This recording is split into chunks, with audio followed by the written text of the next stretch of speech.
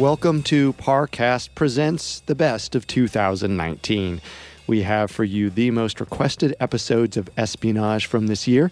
For more great episodes you may have missed, subscribe to Espionage. Listen free on Spotify and anywhere you listen to podcasts.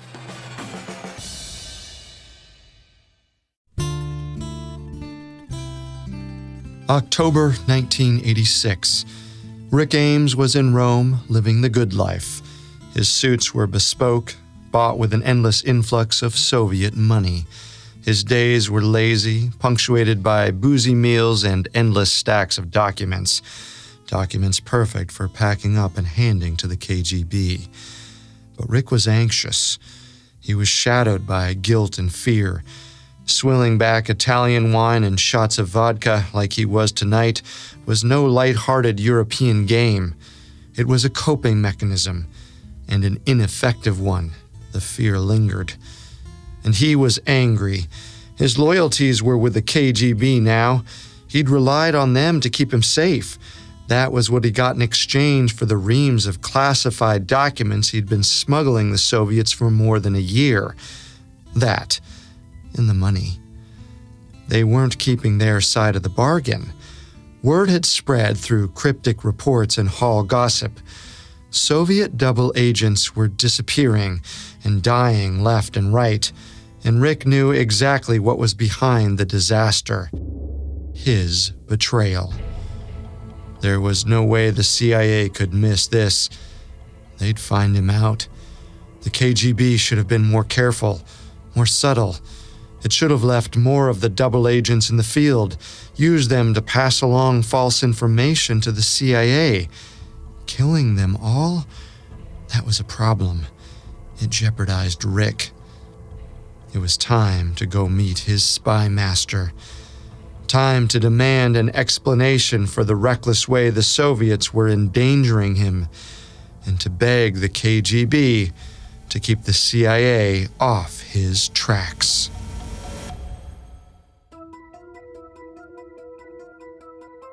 This is Espionage, the Parcast original exploring the missions behind the world's most incredible spies and what brought their covert operations into the public eye. Throughout this show, we'll explore real-world spy tactics required to impersonate, exploit, and infiltrate the most confidential places in the world. I'm Carter Roy. This is our second and final episode on Aldrich Ames, CIA expert in Soviet intelligence turned KGB double agent. In June 1985, Aldrich Rick Ames handed the KGB information betraying every Soviet double agent working for the CIA.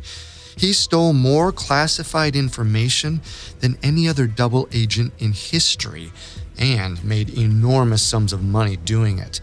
Last week, we followed Rick as he transformed from unimpressive CIA man stuck in the middle ranks of the agency to the KGB's most valuable asset. This week, we'll learn about the slow downfall of Rick's mission, the convoluted CIA and FBI investigations that quietly menaced him, and the permanent impact the Rick Ames case had on the role and power of the CIA. At Parcast, we are grateful for you, our listeners. You allow us to do what we love. Let us know how we're doing. Reach out on Facebook and Instagram at Parcast and Twitter at Parcast Network. And if you enjoyed today's episode, the best way to help is to leave a 5-star review wherever you are listening. It really does help. We also now have merchandise. Head to parcast.com/merch for more information.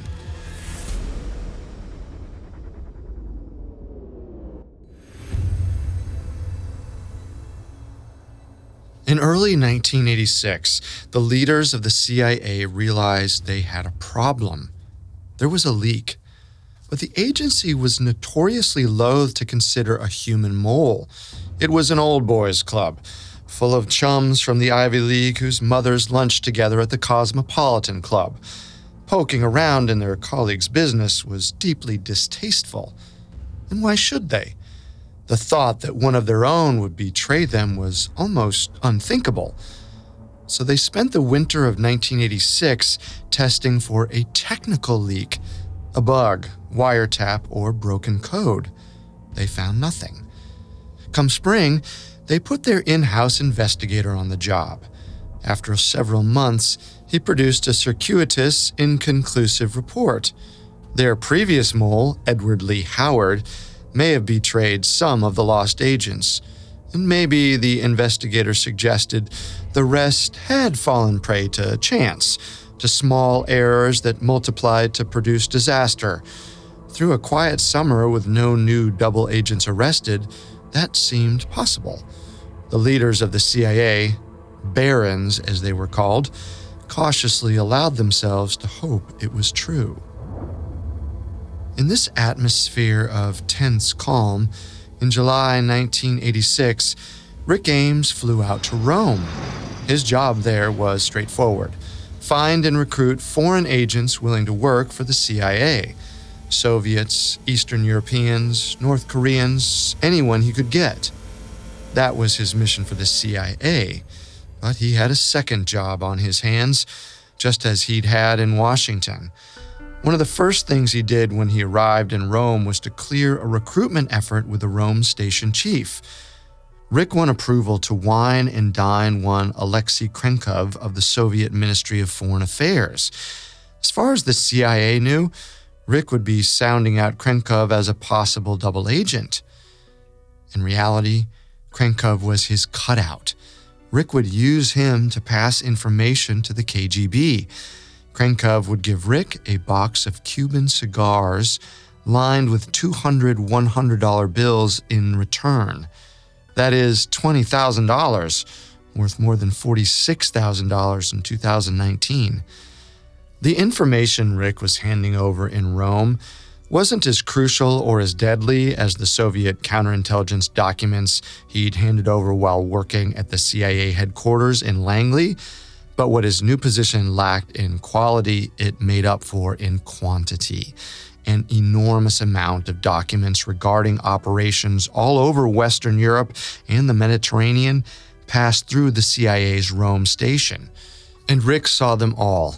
He had plenty to keep the KGB satisfied. So Rick's days dragged on into the fall of 1986. They were outwardly pleasant and comfortable, but dogged by hellish anxiety. He continued passing information through his cutout, but he knew he needed to speak to his handler, Vladimir Medhuliev. Vlad was a senior member of the KGB Counterintelligence Directorate.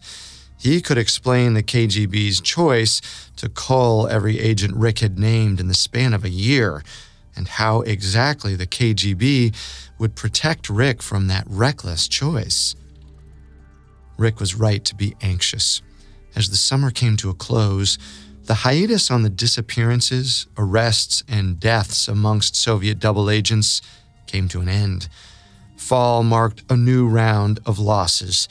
The CIA finally gave up the hope that the problem could be explained by a series of careless errors or their last mole, Howard.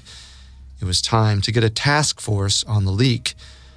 The FBI, too, started looking into the matter after the confirmed death of their two Soviet embassy recruits, Martinev and Matorin, but they knew nothing about the extent of the CIA's losses. The CIA didn't brief them or call them in to help the main investigation.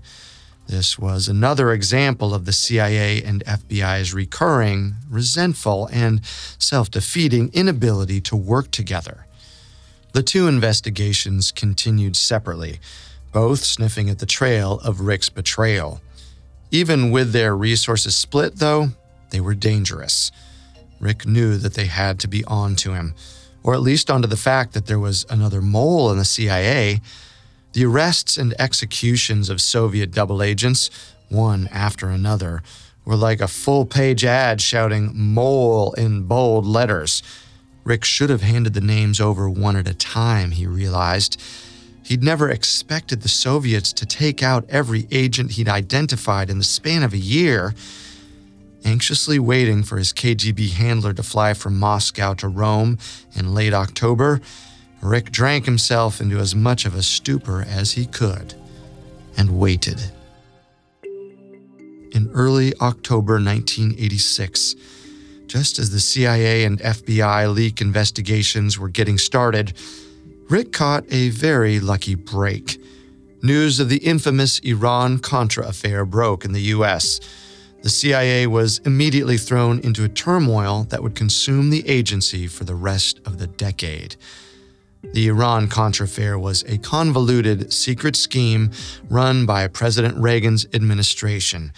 It began with illicit arms sales to Iran, which was the subject of an embargo at the time. The profits from those sales were quietly diverted to send more weapons to the Contra rebel army in Nicaragua, which, once again, the Reagan administration had been legally barred from doing. The CIA immediately went into emergency mode, throwing all its energy into managing the fallout. 2 months after the scandal broke, Bill Casey, the head of the CIA, had a seizure. Claire George, the man in charge of investigating the CIA's mole, was indicted on 9 counts. And with the agency in turmoil, the investigation into Rick Ames' subterfuge fell by the wayside. Rick, however, didn't know this. Of course, he heard all about the Iran-Contra affair from Rome, but he had no idea how it was affecting the investigation into his own subterfuge. So he went into his meeting with Vlad on October 20th, 1986, chomping at the bit in fear and frustration. And a few drinks deep, of course, as he always was for his meetings with the KGB. The black car picked him up at a bar. He wore a jacket and a baseball cap pulled low. He shoved his glasses in his pocket. The car drove him around Rome for 40 minutes to ensure there was no tail. Then, finally, Rick hunched down in the back seat, and the car sped through the Soviet embassy gates. Coming up, we'll hear what exactly Vlad said to Rick and the convoluted Soviet intelligence scheme he promised would protect the KGB's prize spy. Now, back to the story. On October 20th, 1986, the last of the Soviet double agents that Rick Ames had betrayed in June 1985 were being rounded up and killed. An investigation into the CIA's mole had been opened, but the agency's top men were all too busy dealing with the Iran-Contra affair to make any progress. And Rick Ames was driving into the Soviet embassy to meet with Vlad, his KGB handler. Vlad explained to Rick the reason for all the double agents' arrests. It wasn't the KGB's choice. They would have chosen to leave at least some of the traitors in the field and use them as a tool to pass false information to the CIA. But Rick's intelligence had been passed all the way to the top of the Soviet hierarchy, to the General Secretary of the Soviet Union himself, Mikhail Gorbachev. Furious about the betrayals, Gorbachev ordered everyone on Rick's list to be killed immediately. Rick was shocked. As usual, he was unbothered by the deaths he had caused. What surprised him was that his name was known by the very highest echelons of Soviet leadership. He was valued by them. Vlad went on. The KGB was sincerely sorry about the danger they'd put Rick in by acting rashly on his intel. One of the ironies of counterintelligence is that acting on any information gathered puts the source of that information in danger. But Rick didn't need to panic. The KGB would stand by their man. Vlad promised they would start a series of operations designed to confound and mislead the inevitable CIA investigation into its leak. Sealed with vodka, Vlad's promise of protection was a sincere one. The KGB made good on its commitment to protect its most important asset. Beginning that December 1986 and continuing through the next 5 years, the KGB ran an incredibly sophisticated interlocking series of at least 5 counterintelligence operations designed to protect Rick Ames. In December 1986, they encouraged a CIA suspicion that it was U.S. Marine guards at the Moscow embassy who had betrayed counterintelligence secrets. The Marines occasionally had illicit romantic relationships with Soviet women. One of them, the CIA suspected, could have let a Soviet into the CIA's offices in the embassy. She could have planted a bug leading to the leaked information. The KGB craftily did everything they could to confirm these suspicions, using informal contacts in foreign cities to pass false information to Washington, and they even gave information directly to the CIA Soviet division. It wasn't uncommon for the CIA and KGB to exchange information directly, explains national security expert and Pulitzer winner Tim Weiner, although, as this incident demonstrates, it was always crucial to take that direct communication with a heavy dose of suspicion. In this case, the CIA wasn't suspicious enough. The task force investigating the leak spent months on the Marine lead, and they almost bought it. The KGB also sent a missive directly to the CIA through one of their Berlin officers, encouraging the idea that sloppy tradecraft and accidents had resulted in the capture of at least 5 of the missing double agents. Within the KGB, leadership disseminated the idea that the arrests had all resulted from information sold to the Soviets by Howard, the CIA's already discovered mole. Slowly, they hoped that explanation might leak out to the CIA.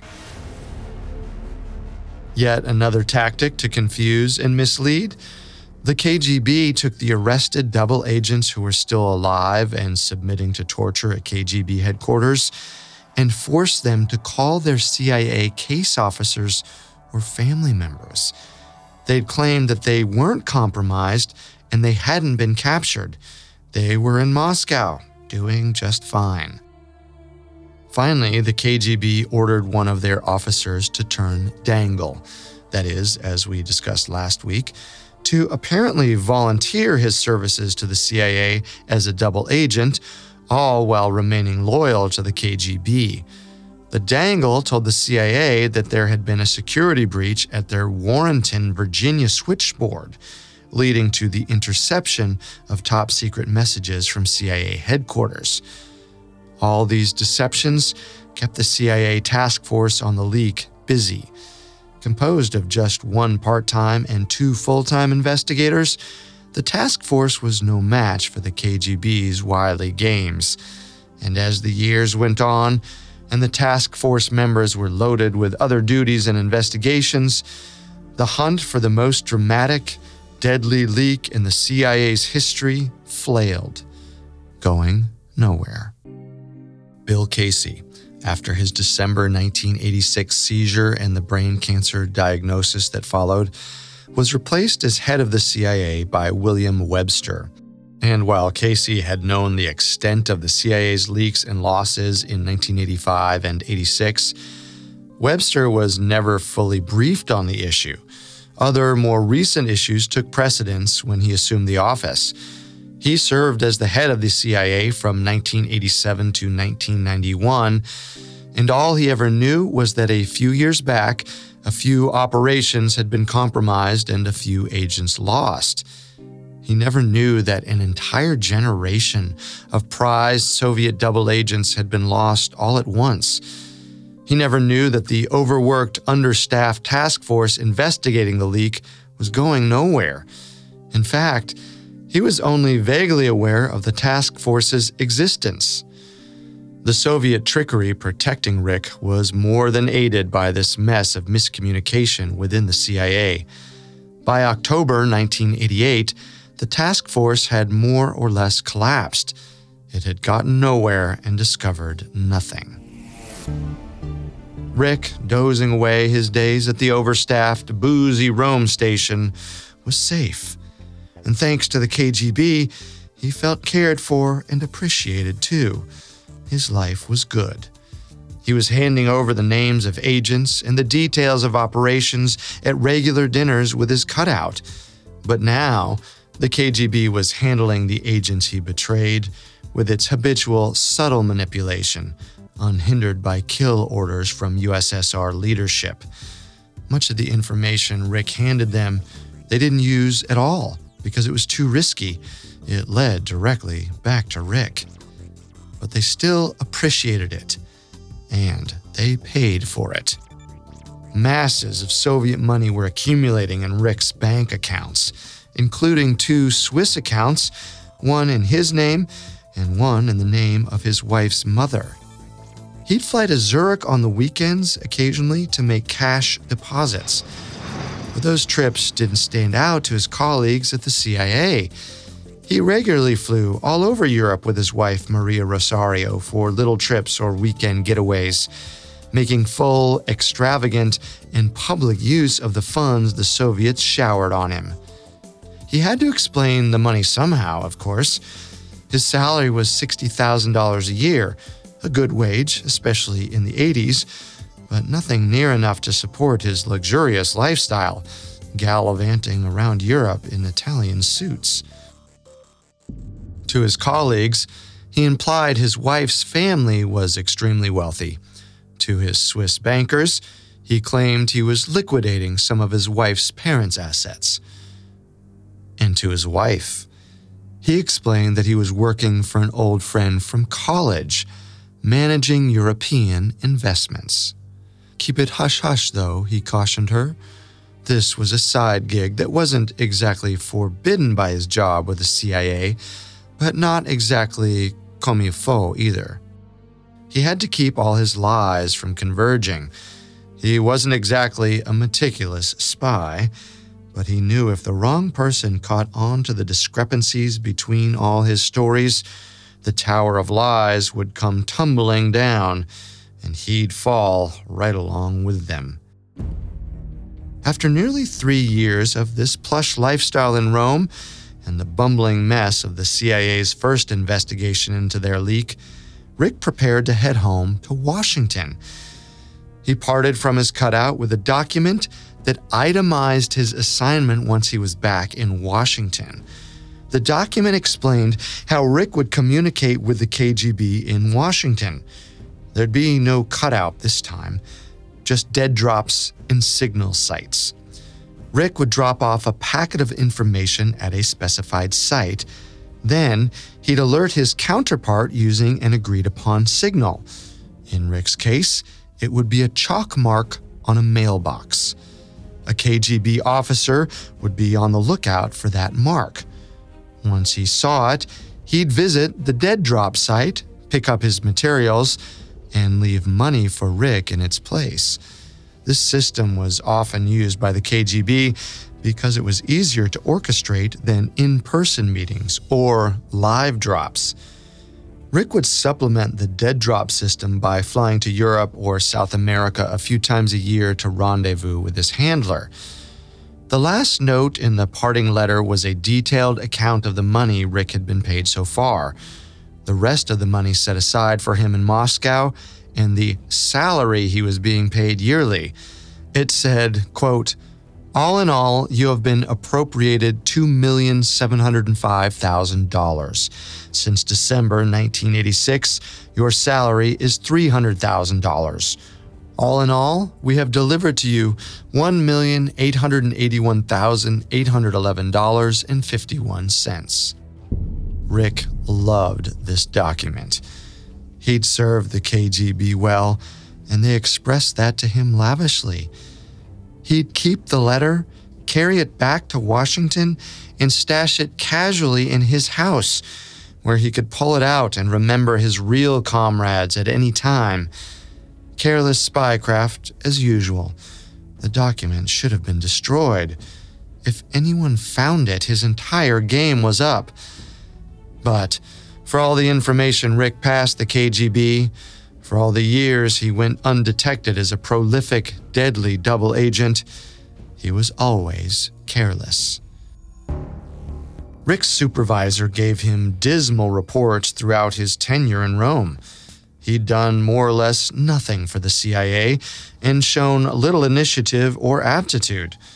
But in typical CIA fashion, the solution for a third-rate agency man seemed to be burying him somewhere in headquarters. Rick was stuck on Washington's check desk, an unremarkable post that didn't keep him particularly busy. Rick didn't like this job. He had access to little information that was of interest to the KGB, but his bids for promotion were summarily rejected. So he focused on his personal life. He kept spending with the reckless abandon he'd cultivated in Rome, buying an expensive home in a ritzy suburb with straight cash, plunking down on a Jaguar, and hiring a maid. But his predicament didn't last long. A year later, at the end of 1990, he was right back in the middle of the game. He was transferred into the Counterintelligence Center as part of the analysis team, an inexplicable move considering that at this point he was a definitively useless employee. He was ranked third from the bottom out of 200 officers in his cohort. But then again, each one of Rick's promotions and reassignments can only be explained by the CIA's penchant to move rather than fire any officer who was doing poor work. Plus, the Counterintelligence Center needed someone with knowledge and understanding of the KGB. They were looking for help reading and analyzing reports on everything the KGB was doing and what the CIA was doing in response. That was Rick, who'd worked the Soviets for years, even if the work he'd done during that time was thoroughly terrible. The transfer meant that Rick had useful intel for the KGB once again. His dead drops started filling with documents, and he regularly flew to Europe to check in with his handler.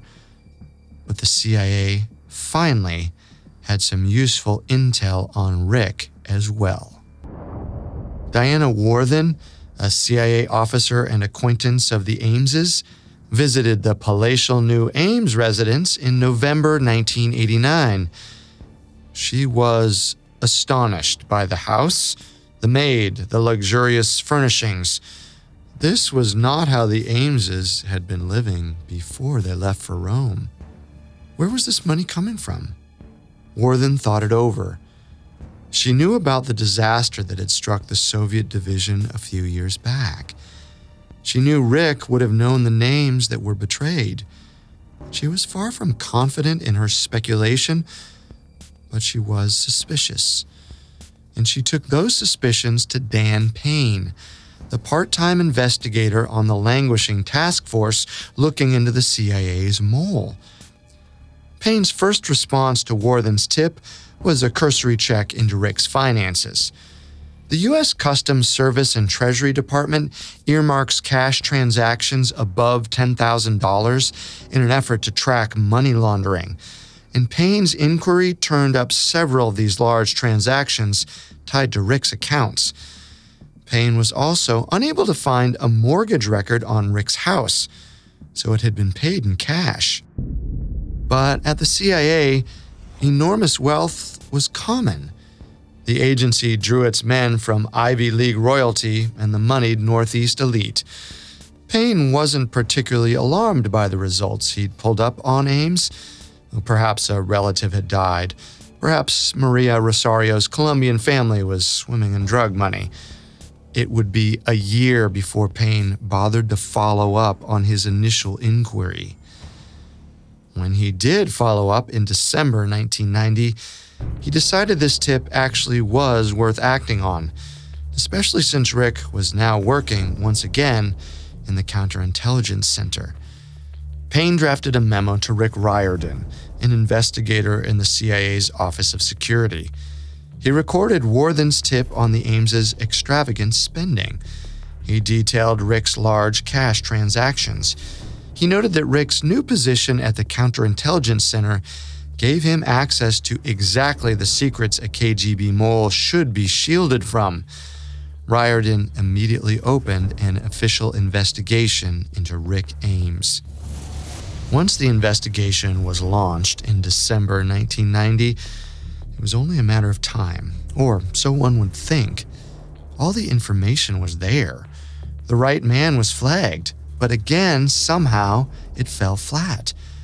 Rick was never arrested, fired, or even thoroughly questioned.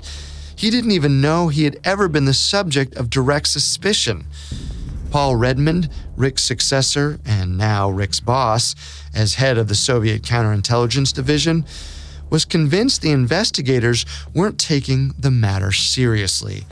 In April 1991, after years of watching the task force flounder, Redmond went to the FBI. If the problem was a double agent, the CIA needed the FBI to help catch him, or at least, in the end, to make the arrest. The FBI formed a team called Play Actor. The CIA transformed its 3-person task force into a larger team called Skylight, and the two teams, finally, started to work together. When we get back, we'll hear about the operation that finally captured Rick Ames, the trial that followed, and the effect Rick's case had on some very big questions about the CIA. Now back to the story. In April 1991, the FBI and CIA finally joined forces to find the mole that had betrayed every Soviet CIA double agent 5 years earlier. The new task forces, called Play Actor and Skylight, knew they were looking for a human mole, not a technological breach, and they had a good idea of where that mole might be hiding. With the FBI in the picture, what had been a confused slog of a search through old papers and false leads finally became a criminal investigation. The first order of business was to put together a list of suspects who had access to the compromised information. It was not a short list, but 29 of the 200 possible suspects stood out to investigators. Rick Ames was one of them. In October 1991, they started interviewing the suspects. On November 12th, they got to Rick. He wasn't alarmed by it. He thought it was routine, part of the same ineffective investigation that had failed to spot him since 1985. But this time was different. The CIA ordered a full computer scan of Rick's records after his interview. He was the only interview subject they flagged for that treatment. The evidence was still coming together, but the agency knew Rick was their man.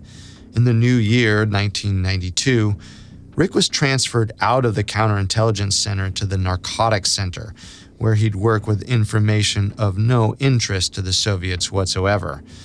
While the transfer wasn't made at the request of the investigators, it was certainly in their favor. Despite their early suspicions about Rick Ames, it wasn't until September 1992 that the investigation found the definitive proof they needed. It was the CIA half of the investigation, Skylight, that made the break. But they couldn't have made it without the help of the FBI, because half the information that led to it was collecting dust at the FBI's headquarters. The CIA knew that Rick, beginning in October 1985, had started depositing large sums of cash into his checking accounts. The FBI knew that on dates perfectly corresponding with his cash deposits, he'd been meeting with Sergei Chuvakin, his first Soviet cutout. Rick had made a careless mistake by depositing the cash Chuvakin passed him right after their meetings. He could have waited a few weeks, or better yet, deposited small sums over the course of a few weeks to decrease suspicion, but careless was Rick's modus operandi, and it had worked for him for the past 7 years just fine. It would work for another few months, too. The Skylight and Play Actor teams left their man in place, untouched, as they drafted their final report. Then, in May 1993, the investigation was handed over in full to the FBI. It was time to move in for the kill. The FBI called the operation Night Mover.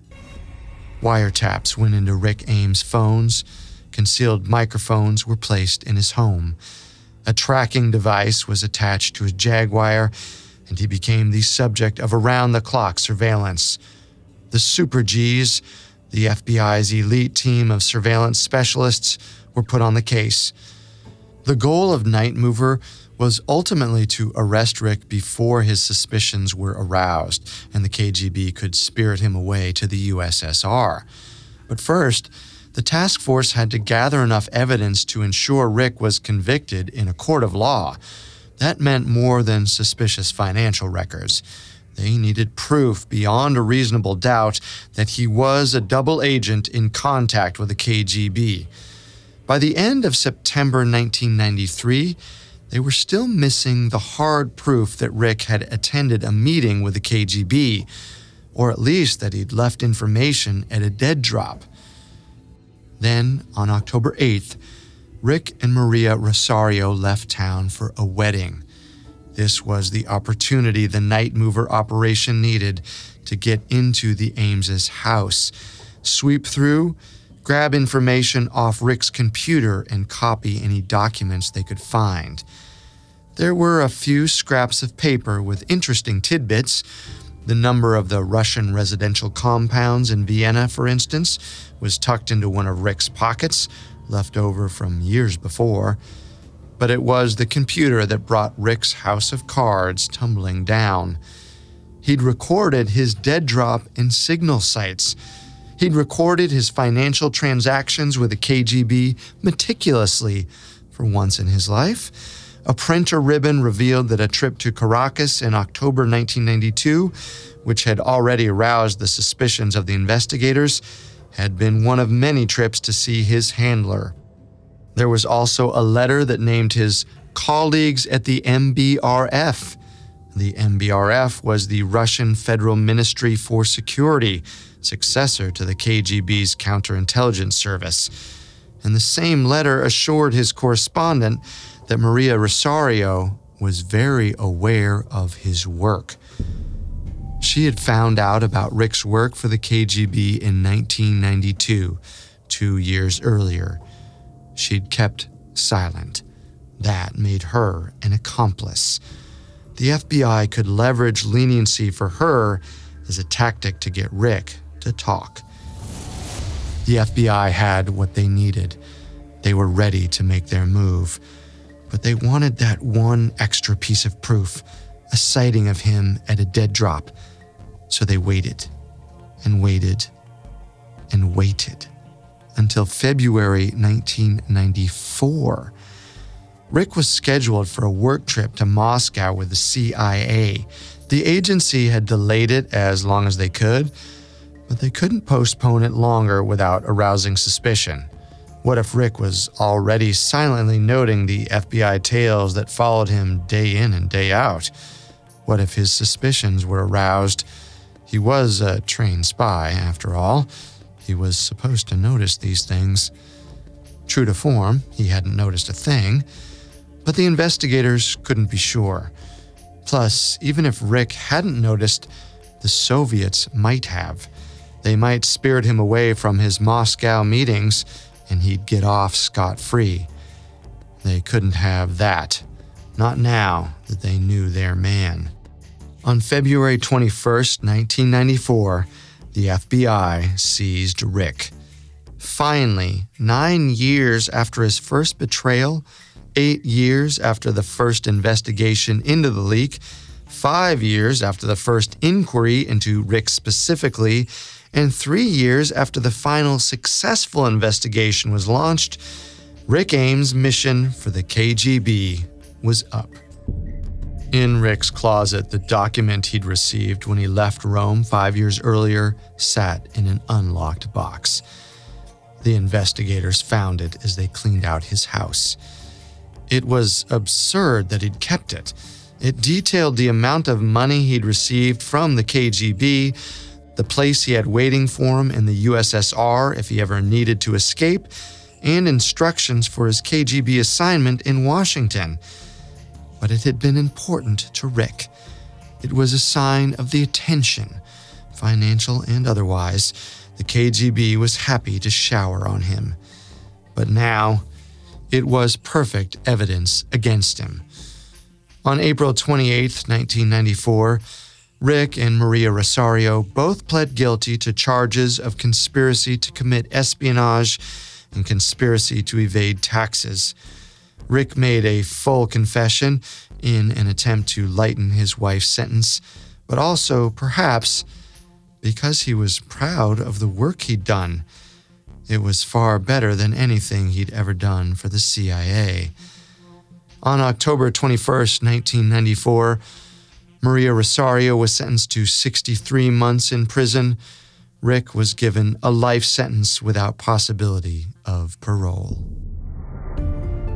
Before Rick was carted off to prison, though, he threw a last arrow at the heart of the CIA, his court statement after he announced his guilty plea.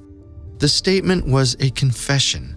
It was an explanation of how long he had managed to conceal his espionage from his wife, 7 years, and of how little she knew even after that, in an attempt to protect her.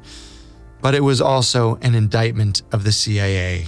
He said, quote, "I had come to believe that the espionage business, as carried out by the CIA and a few other American agencies, was and is a self-serving sham, carried out by careerist bureaucrats who have managed to deceive several generations of American policymakers and the public about both the necessity and the value of their work.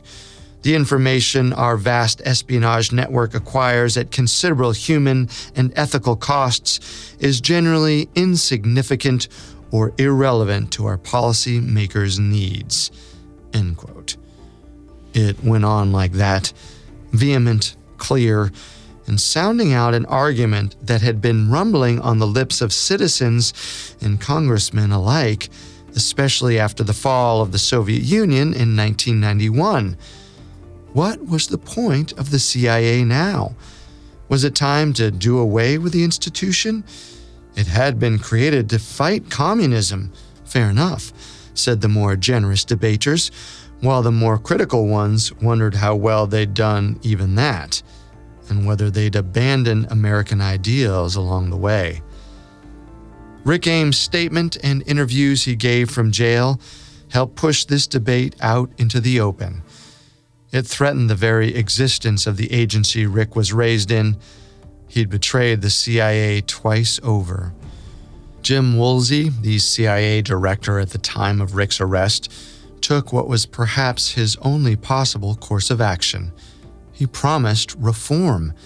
He acknowledged the criticisms of the agency and Rick's role in catalyzing them. He acknowledged the validity of complaints about the CIA's secrecy, arrogance, and denial. Ultimately, he'd resign at the end of 1994, unable to take the heat thrown at him in the wake of the PR disaster that was Aldrich Ames. Congress didn't let it go at that, though. While it didn't eliminate the CIA completely, the Intelligence Authorization Act of 1995 stipulated that the agency inform the FBI immediately when it suspected any loss of classified information. The FBI was also given the right to access any CIA file it wanted to review. The CIA's days of carte blanche to operate secretly without accountability and oversight were over. Their incompetent mishandling of Rick Ames' betrayal assured that, and Rick's final effort to discredit them did more than a little to drive the stake in. Rick Ames crashed and burned in the end, with the spectacular chaos that characterized his entire career as a spy. But he brought down his agency with him, made a name for himself as the most deadly, best-paid mole in the CIA's history, and got his face plastered across every major newspaper of the 1990s. Sometimes the unlikeliest of candidates make the deadliest of spies. And their actions, played out amidst the secrecy and intrigue of national and international intelligence agencies, can have surprising as well as predictable effects. Rick Ames brought down an entire stable of Soviet double agents working in the CIA. Many of them lost their lives. But he brought down the CIA itself, too, or at least a critical era in its history, an era of utter independence, unchecked power, and arrogant inability to self-criticize.